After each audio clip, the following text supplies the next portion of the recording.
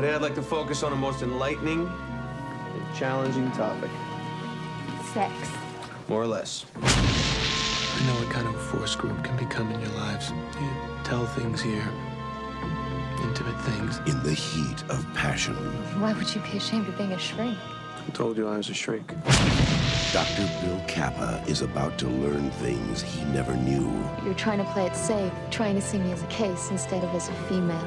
About human desires.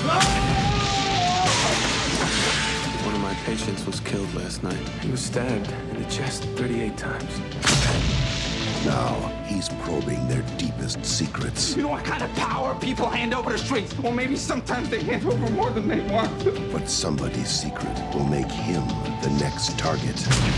Tell me about this Monday group. There's 5 patients in the group. Like 5 cuckoos? No. 4 neurotics of varying degrees and 1 killer. He's being drawn deeper. I don't really know who you are, what you do. You have all the power. Into a world he can't explain. You've fallen into a trap. A hunger he can't resist. Oh, God, I'm not who you think I am. And a danger he can't escape. Whoever it was a maniac. You think it could have been a woman? You know what I think? I think it was you. People are getting killed around here. You understand that? Run! Somebody tell me! You want that?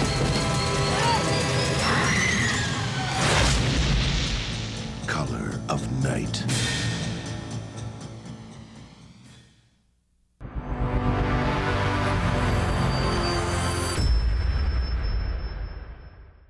Welcome back to GC8. I'm Eric. I'm Rosie. And I'm Johanna. And this week we are going to be continuing our series on Basic Instinct knockoffs. These were the films that took over the video stores in the mid-1990s. But before we get to that, what have you been up to? I have been working my way through the animated Star Wars series, so watched all of Rebels, which was fine, and now I'm going through Clone Wars. This is for work, by the way. But now I'm going through Clone Wars, and this is something that I had very carefully avoided for a long time, because I consider the original Star Wars trilogy the only thing that's canon. Yeah. And then there's like concentric circles of almost canon. And so like the prequel trilogy, like, okay, like there are a lot of things about it I don't like, but that's almost canon. And the sequel trilogy is maybe like another sphere outside of that because it just was all kind of a knockoff of the originals. And then the animated series I consider not canon.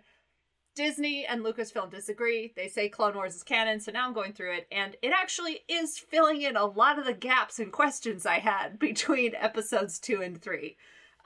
The sort of the development of Padme and Anakin's relationship and how it is that the Jedi didn't see it coming. The show actually does a pretty great job of establishing things that make sense in that universe. So I'm glad I'm finally going through it. I'm not sure I would go through it a second time, but for those of you who have issues with episodes 2 and 3 in the prequel trilogy, some things may be answered in Clone Wars. So, speaking of science fiction completionism, I recently watched the 1973 Battle for the Planet of the Apes. This was the only one of the original Planet of the Apes movies that I had not seen. For years and years, I put it off. I heard it kind of sucked. It was okay. I think the biggest problem with it is that with all its advertising, the posters and stuff like that, it was supposed to be the final battle between mankind and ape kind. And what ends up being actually is like a small enclave of apes versus like one platoon of soldiers that were sent out from a city to fight them. So it's like really, really small scale for the final battle for control of the Planet of the Apes. And that's what really does it in my opinion. Other than that, it was kind of like part of the diminishing returns of the original Planet of the Apes series. But I'm glad I watched it. I now feel like I am completely versed in the original Planet of the Apes movie series. But let's not go all the way back to the 70s. Let's start by going back to the mid-1990s. Mid-1990s, I visited England, where I went into a games workshop and hung out with the guy there who gave me this patch, the Space Marines patch. Does that look familiar to you guys? Is that going to be something from Alien? Like something very, very much in the background there, or? No, something more recent that we watched. Space Marines. This patch appears on the jacket of one of the characters in today's movie. We will get into that later. So first, a background to 1994, the year that the movie Color of Night came out. In internet news, the World Wide Web was born when Tim Berners-Lee published the first web page. It was probably better than the web page we have now for this show. Yes, the first web page. Video game news. Doom. The first-person shooting game comes out. Also, the PlayStation 1 came out. So, video games really starting to take off. Movies. The top-grossing film was Forrest Gump, which made $330 million. And the number one TV show that year was Seinfeld. Also that year, the American Psychiatric Association released the DSM-4, the fourth version of the Diagnostic Statistic Manual. Notably, in it, it officially renames multiple personality disorder diagnosis to dissociative identity disorder. January 19th, record cold temperatures hit the eastern United States. In Indiana, they had the coldest temperature ever measured, minus 36 Fahrenheit, which is negative 38 Celsius. In February, the Edvard Munch painting The Scream was stolen in Oslo. It was recovered in May. March 21st, at the 66th Academy Awards, Schindler's List took 7 Oscars, including Best Picture, and Steven Spielberg won Best Director for that film. On April 8th, the dead body of Kurt Cobain, lead singer of Nirvana, was found at his home in Seattle. The cause of death is believed to be suicide 3 days earlier. May 26th, Michael Jackson and Lisa Marie Presley are married in the Dominican Republic, secretly, although it wasn't secret for long. On June 12th, Nicole Brown Simpson and Ron Goldman were murdered outside the Simpson home in Los Angeles. 5 days later, suspect O.J. Simpson would lead police on a low-speed chase. July 5th, Jeff Bezos founds Amazon. And then August 19th, Color of Night is released. Color of Night was the first Disney film release with an NC-17 rating. It was not released NC-17 in the US, but internationally it was. In the US, it was R. Some notable things about the film. You probably guessed this, but there were some artistic differences between the director and the producer for this film. Director Richard Rush, best known for The Stuntman, had his own take on the film. He was a pretty colorful character. He made claims like, I invented rack focus and I got Paul Verhoeven the RoboCop job. So not sure whether we would have liked Richard Rush's version any better. But to tell you a little bit about producer Andrew Vajna, he's got his own epic backstory. And this is where I'd like to introduce a new segment for our podcast called All Roads Lead to Gary Oldman. Bring me everyone. What do you mean everyone?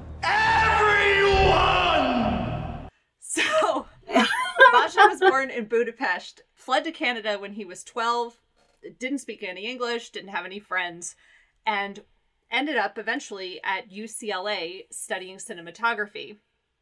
His initial forays into film didn't work out, so he started a wig-making business with a friend, which actually really took off, and he became so successful he was able to sell the business and re-engage with film.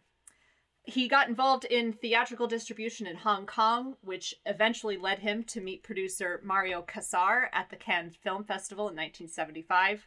Kassar, by the way, we'll get to, I'm sure, again and again on this podcast, because he produced such favorites as Total Recall, Basic Instinct, and Showgirls, all with Verhoeven, in addition to a couple other favorites, Terminator 2, things like that. They decided to team up, and Kassar and Vajna produced their first feature, Rambo, First Blood, in 1982. They worked on and off together, but Vajna ended up forming his own company called Synergy Productions, which then made an alliance with Disney for distribution in North America. Some of the hits of Synergy included film Medicine Man, directed by John McTiernan. Christmas 1993 saw the release of Tombstone. And in 1994, Synergy released Renaissance Man and Color of Night. 1995 was a much better year. Die Hard with a Vengeance, Judge Dredd, Nixon, which actually got 4 Oscar nods, and, drumroll, The Scarlet Letter, starring Gary Oldman. Wow. All roads. All roads. I think this segment is got to be a recurring feature, but it's got to be called All Roads Lead to Gary Oldman if your name is Johanna. Because that was a long road. It was, but we got there.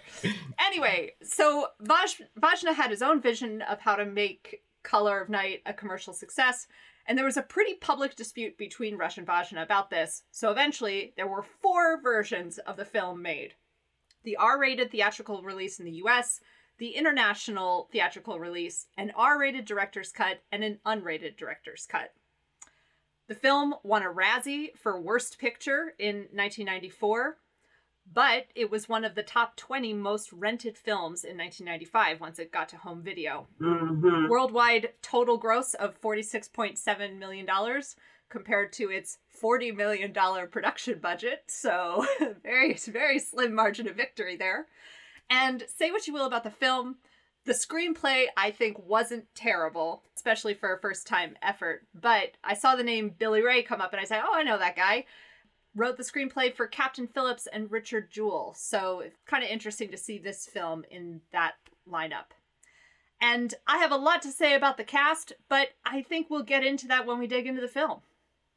So I just want to say, I don't know if we all saw the same version. Once again, as with the Loft fiasco, I can only say that I watched the R-rated US version, which I believe is Vajna's cut. But I have heard a rumor, I don't know how true this is, that Rush, whenever he got a bad review, he would send a copy of his cut to that same reviewer to watch. And unanimously, everyone preferred Rush's cut. Mm-hmm. We are not actually reviewing Rush's cut. We are reviewing Vajna's cut, but we'll just keep that in the back of your head. Let's all go to the lobby. Let's all go to the lobby. Let's all go to the lobby to get ourselves a treat. Delicious things to eat. The popcorn can't be beat. The sparkling drinks are just dandy. The chocolate bars and the candy. So let's all go to the lobby to get ourselves a treat. Let's all go to the lobby to get ourselves a treat. I think that nothing goes better with a movie that's heavy on the sex than a cocktail. We are doing a lot of drinking on this show. We are doing a lot of drinking on this show, and I'm not done. Okay. What I chose was Bitter Crush. And as we talk about the movie, I'm sure that you'll see that this is an appropriate drink to have. And so for a Bitter Crush, I'll just dive right into it. It's crushed ice, 2 ounces of Vaporol, which is a bitter orange aperitif. Is that how you pronounce it? Not sure. Yeah. Okay. 1.5 ounces of white rum, a teaspoon of lemon juice, 1/2 to 1 teaspoon of sugar, and you garnish it with a lemon twist. So to prep, you fill an 8 to 10 ounce highball glass with crushed ice, stir together with the Aperol, rum, lemon juice, and bitters in a small glass measuring cup. Add sugar to taste, stirring until the sugar is dissolved, and then you pour it over ice. Nice. That Yeah. actually sounds really good. I have love never- I thought so too. I have Yeah. never had a bitter crush, but I have the ingredients with the exception of I might have to use Angostura bitters, but I'm going to give this a shot. I might try this today because I have not had this drink before. Okay, I'll send you the link. This opens with someone committing suicide. They jump out the window of this skyscraper. So I want to know which had the better skyscraper fall setup, Loft or Color of Night? Oh, Color of Night. I love that huge window in his office. It just made for a great, impactful scene.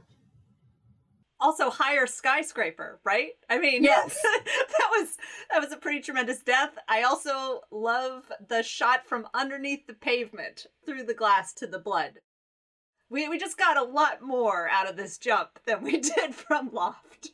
I disagree. Right. I am going with Loft on this one because I liked it at night and it was much more mysterious. It drew me in more, that opening fall in Loft. But I'm overruled on this one. So, next question.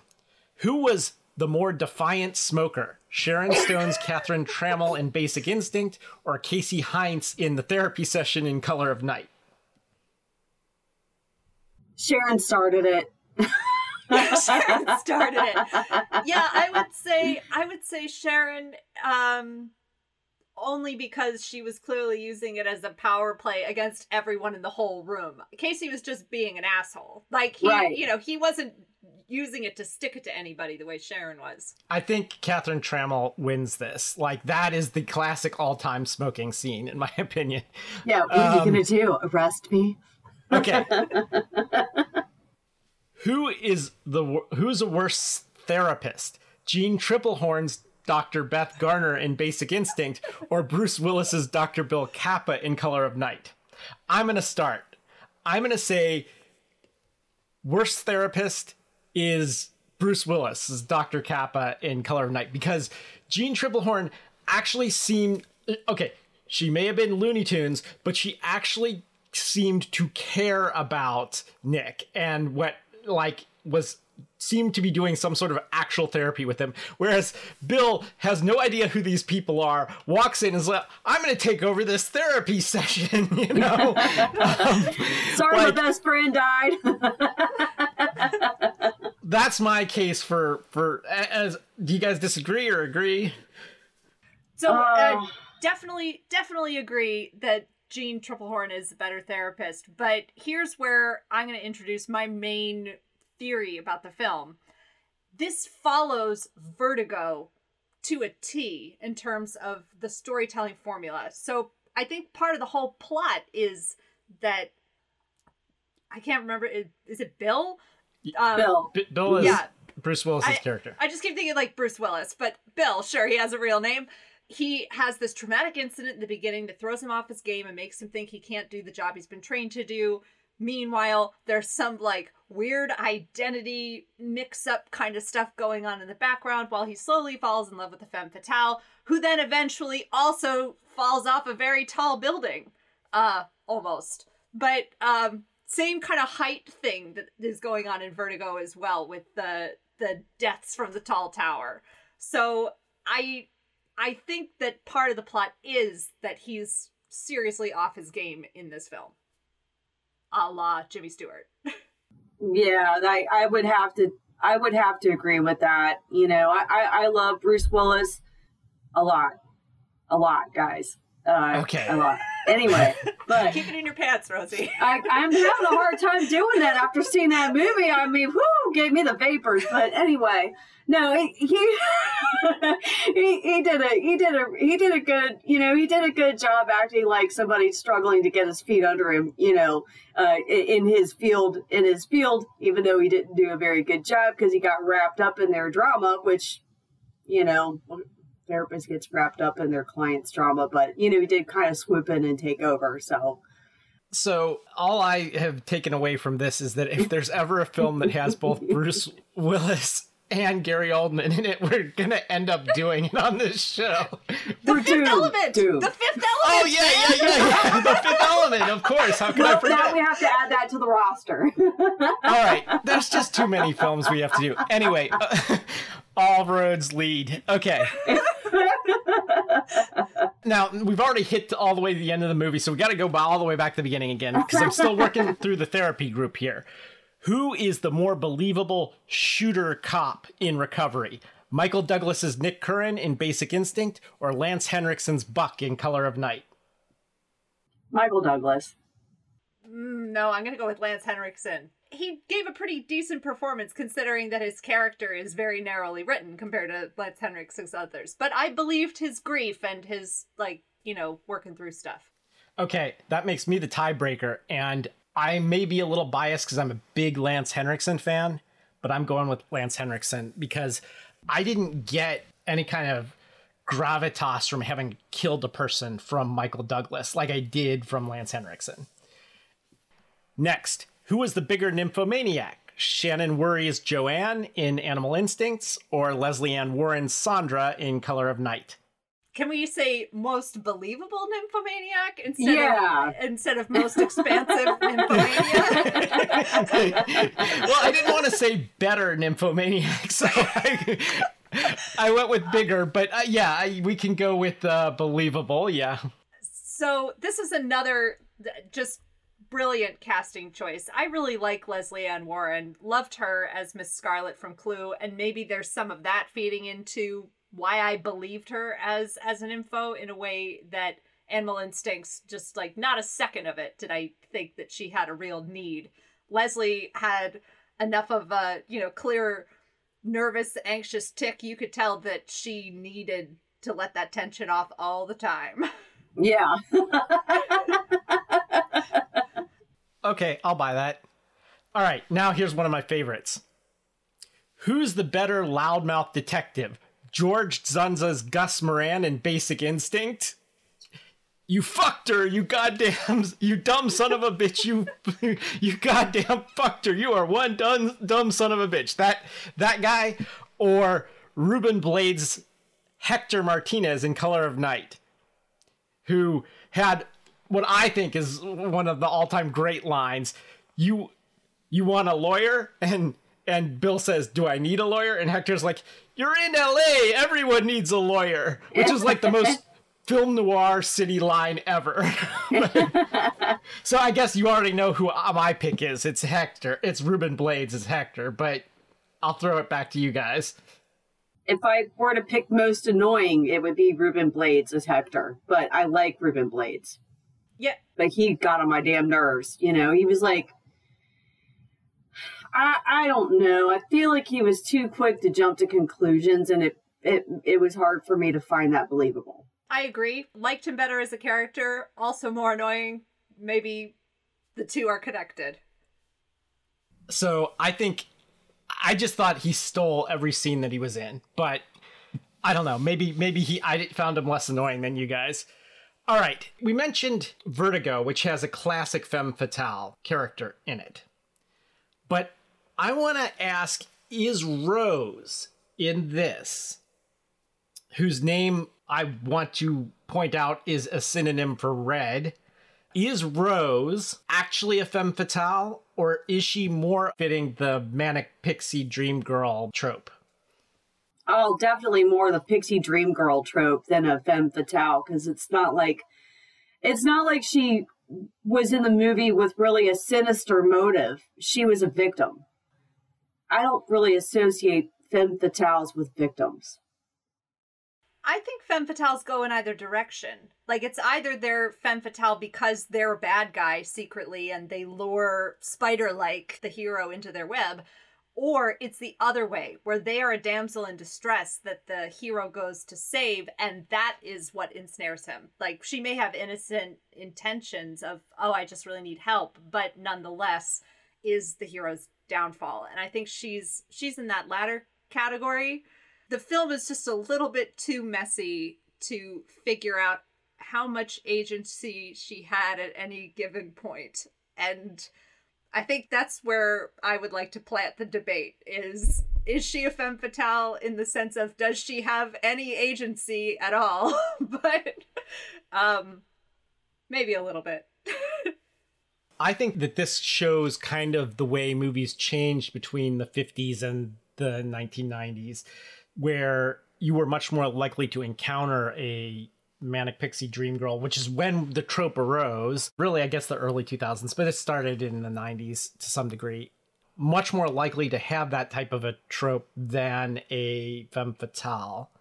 I think if we go with what the movie wants us to believe, at least in the cut we saw, she doesn't seem to have a heck of a lot of agency over her actions. So while we're on the subject, let's talk about Jane March a little bit, because one of the first things I did while I was watching the film was look up how old she was. There's a laugh line at some point when Blade says something like, she's a little young to be doing this. And I was like, yeah, she looks like she's about 15. Yeah, no shit. She was 18 20. years. Yeah. She was 20, I think. And Bruce Willis was 38. Oh my God.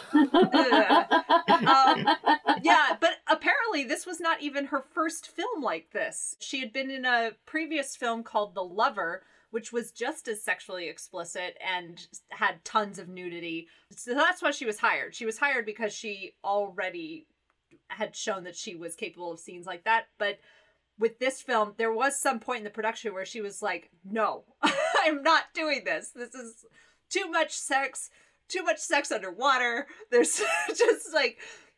I want to know how much of that is just, again, the Sharon Stone leg crossing scene. Like, how much of this is like saving face after the fact? You know, because one thing that will come up with these films over and over again with these erotic thrillers of the 90s is people claim they ruined their careers. Like, I couldn't get another role. We'll talk more about this when we get to the next film. Everybody seems to try to disavow these things after they've been in them. And I think one way of doing that may be like, well, I didn't really want to do that scene, blah, blah, blah, blah, blah. You know, it's like, well, that's what you signed on for, you know? Right. Well, or you read a script and you have a certain idea of how that scene's going to go. And then when you realize where the camera is or something, then it's like, oh, this scene is very different from what I thought. You know, I thought it was going to be a little more suggestive and a little less explicit. And I think a lot of those arguments probably did happen on set,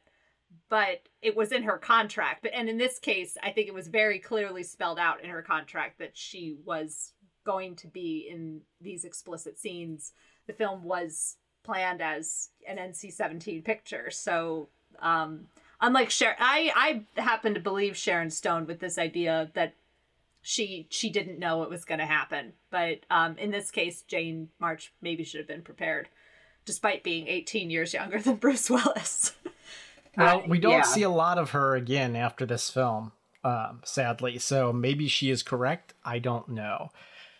We'll get back to the nudity and the sex and all that soon enough. But first, I want to know, this is sort of can be taken in two different ways. Better car chase, Basic Instinct or Color of Night, which I think comes down to better car or cooler car or something. The 1990 Black Lotus Esprit from Basic Instinct or the 1979 red Pontiac Firebird / Trans Am from Color of Night.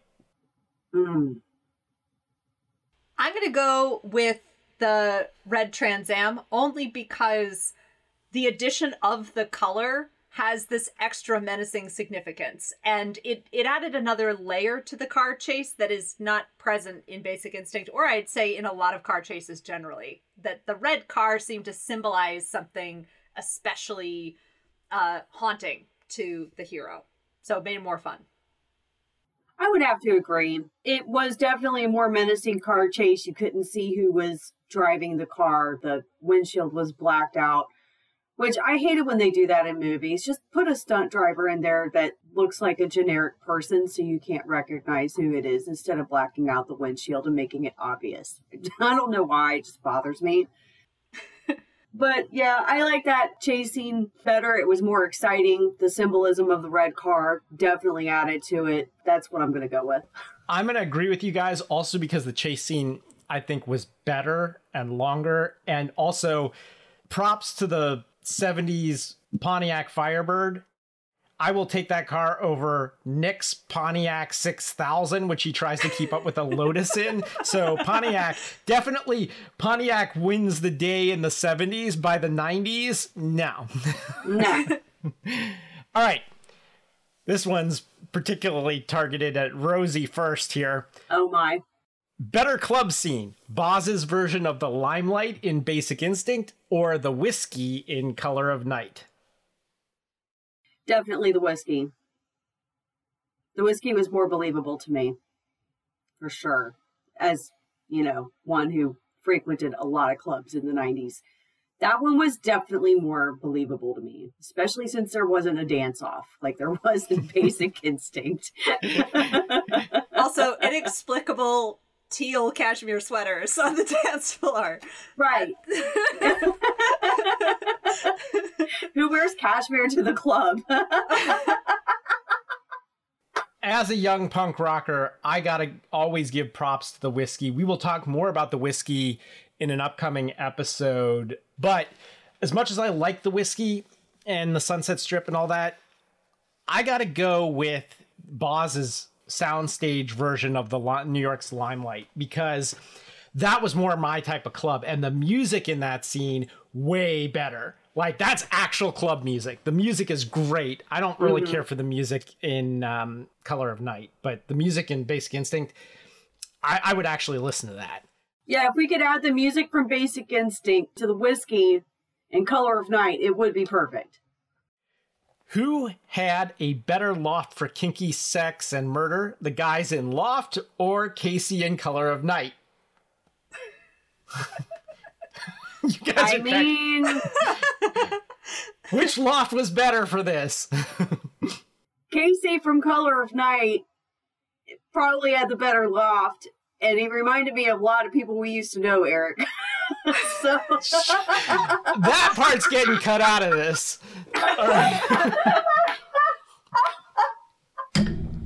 So, yeah, actually, the loft in Color of Night reminds me of lofts I've actually been in.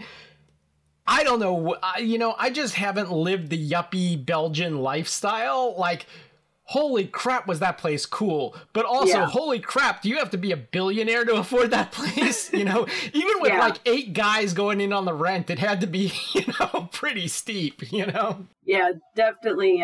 Johanna, you're really quiet and looks like you're Googling. No, I'm not. I got a phone call, and my phone is connected to my headphones through Bluetooth, and so suddenly all I could hear was the arrival of the Queen of Sheba, which is my ringtone, and it's of course it is. It was very alarming. I was like, where is that music coming from? Do we need to repeat all that we just went through?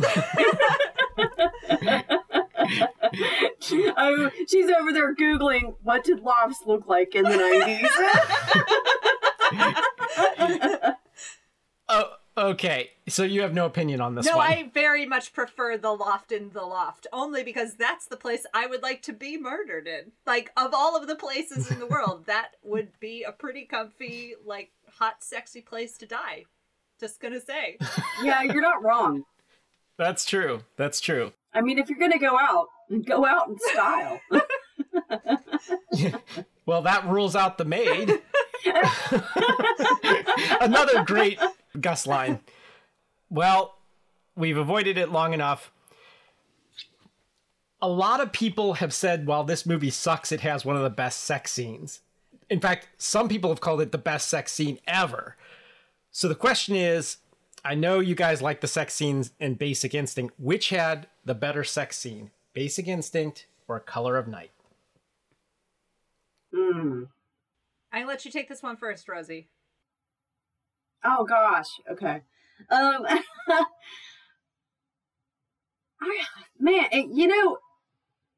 all have a tendency to have pool scenes, too.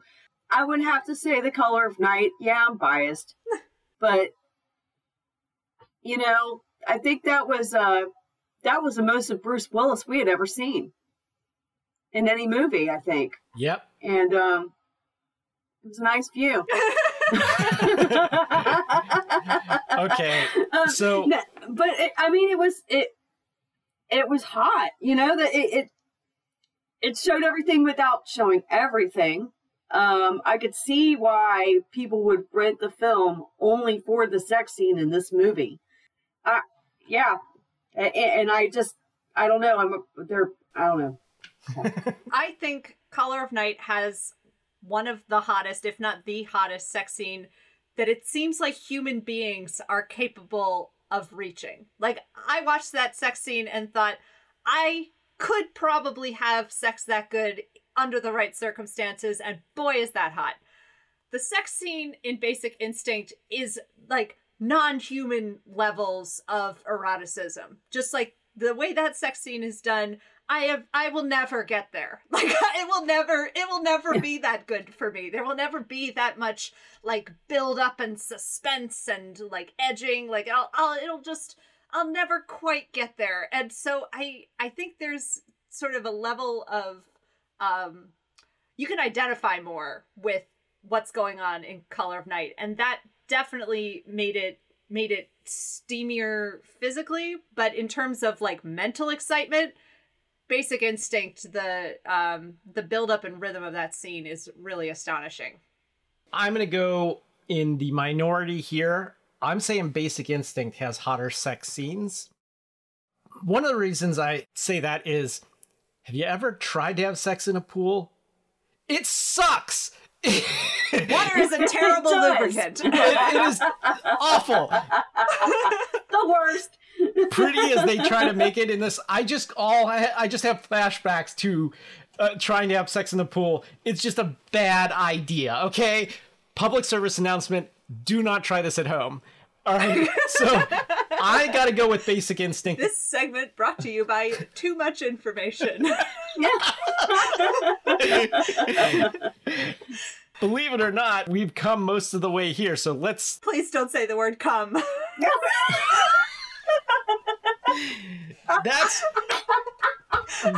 That is most of... That's all the questions here.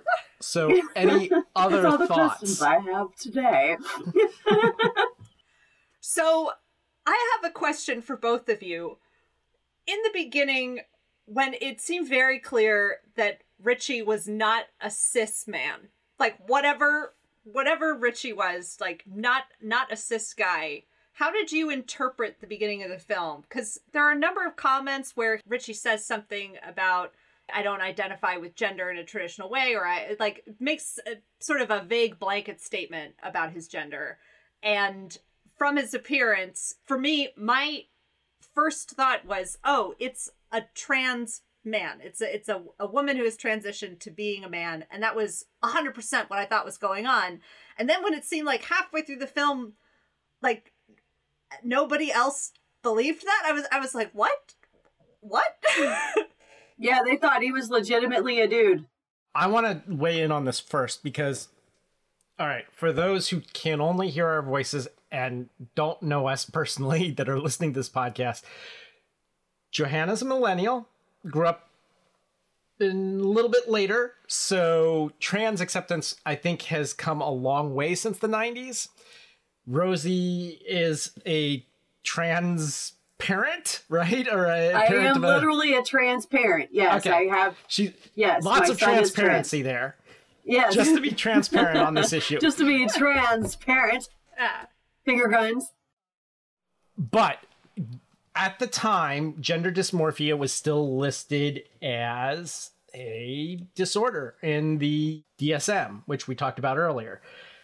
There was just a lot less visible trans people in the world at that time. There was drag shows and there was like really over the top kind of stuff, but I can see where people would have bought into it. Okay, he's a dude, he's a really strange dude, but he's a dude, because there was no spectrum, right? There was like, you're either a dude or you're not a dude. I don't know what this guy is, but he's a dude, you know? I think that's kind of the way it would have shaken out in 1994. Yeah. Nowadays, not only audiences, I don't think anyone would really buy that. Yeah, it was difficult watching this movie from a 90s mindset rather than a modern day mindset, knowing what I know and having a trans child. So when I watched it, I was like, wow, that's a really bad makeup job. And that wig is terrible. And those glasses are awful. And this is not convincing to me. But, you know, this guy's supposedly a dude, so I'm going to roll with it. But I really don't know what's going on here. So that's probably how they would have thought about things in the 90s when things were so black and white rather than on a gender spectrum. But it still didn't sit, that character didn't sit right with me because they didn't look right. I feel like the makeup team probably could have done a better job. So when we reach to the end of Richie's character, it's a lot easier for you to see that Richie is actually Rose. Because the mouth is Rose's mouth. It's not all prosthetics and stuff like that, like earlier in the film, which I think they could have done a better job with that. But what can you do? It's the 90s. They didn't have CGI, so I don't know. The reviews that I read indicated that a lot of people immediately said well, that's obviously Jane March. Just but there wasn't a lot of commentary about the character as a trans character, or whether the other people in the circle, they might not have known it was Jane March, but that they should have been able to recognize that Richie was trans. That question mixed in with the rest of the whodunit question. Once you start connecting the dots and realizing oh, they all know Jane March, then it suddenly became okay. So, and I think someone at one point says didn't any of you recognize this person? But yeah. For me, a harder thing to believe was, so when we watched Basic Instinct, I got that Nick wanted to flirt with Danger, and so him sleeping with Catherine and him doing all these things was believable. But in this one, Bill just his friend is murdered. He's like, I'm going to live in his house, thus contaminating everything about the crimes. The murder happened in the house, right?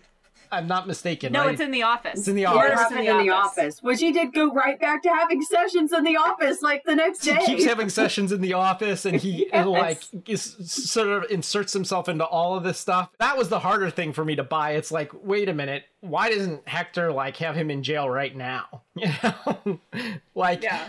The cops would totally go after this guy. He just showed up out of nowhere, you know, and then suddenly this guy dies and he takes over his practice, you know? It's Well, so I agree with you. There's a lot of problems with the plot, but the production design and the style of the film, there was a lot that I really enjoyed.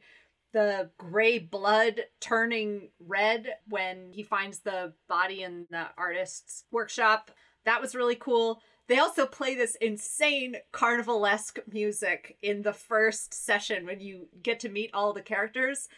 If you're going to watch any part of this, I recommend going to that scene and you will get so much context for the rest of the film, especially this weird playful vibe that just kind of comes in and out, but especially there. Mm-hmm. Not enough Lance Henriksen, not enough sharks. We had a pool and no sharks. So not even a blip on the shark meter.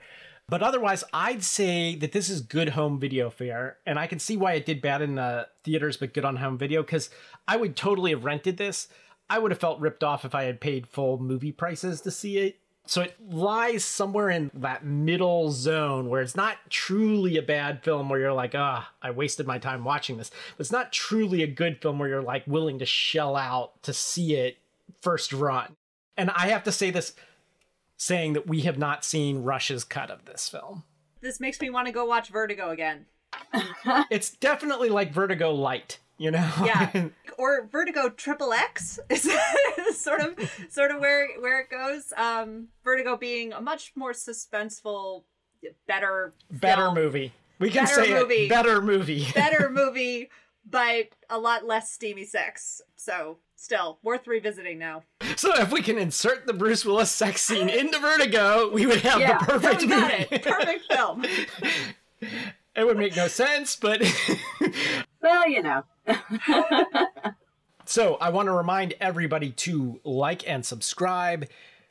Do us a big favor. It really helps us out if you go to Apple, iTunes and like give us a 5-star review. That would really help. We just need to get the word out there about the show. If you want to get a word to us, you can email us at GC8podcast. That's letter G, letter C, number 8 podcast at gmail.com. Until next time, this is Eric. This is Rosie. This is Johanna. Signing off.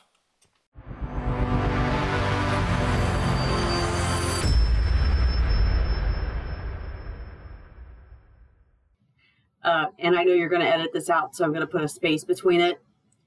I forgot to have my mic plugged in at the beginning of the show. That's why I sounded like crap. Oh, no. That's not getting edited out. Yeah, so I pulled a Rosie. I did a great job, yeah.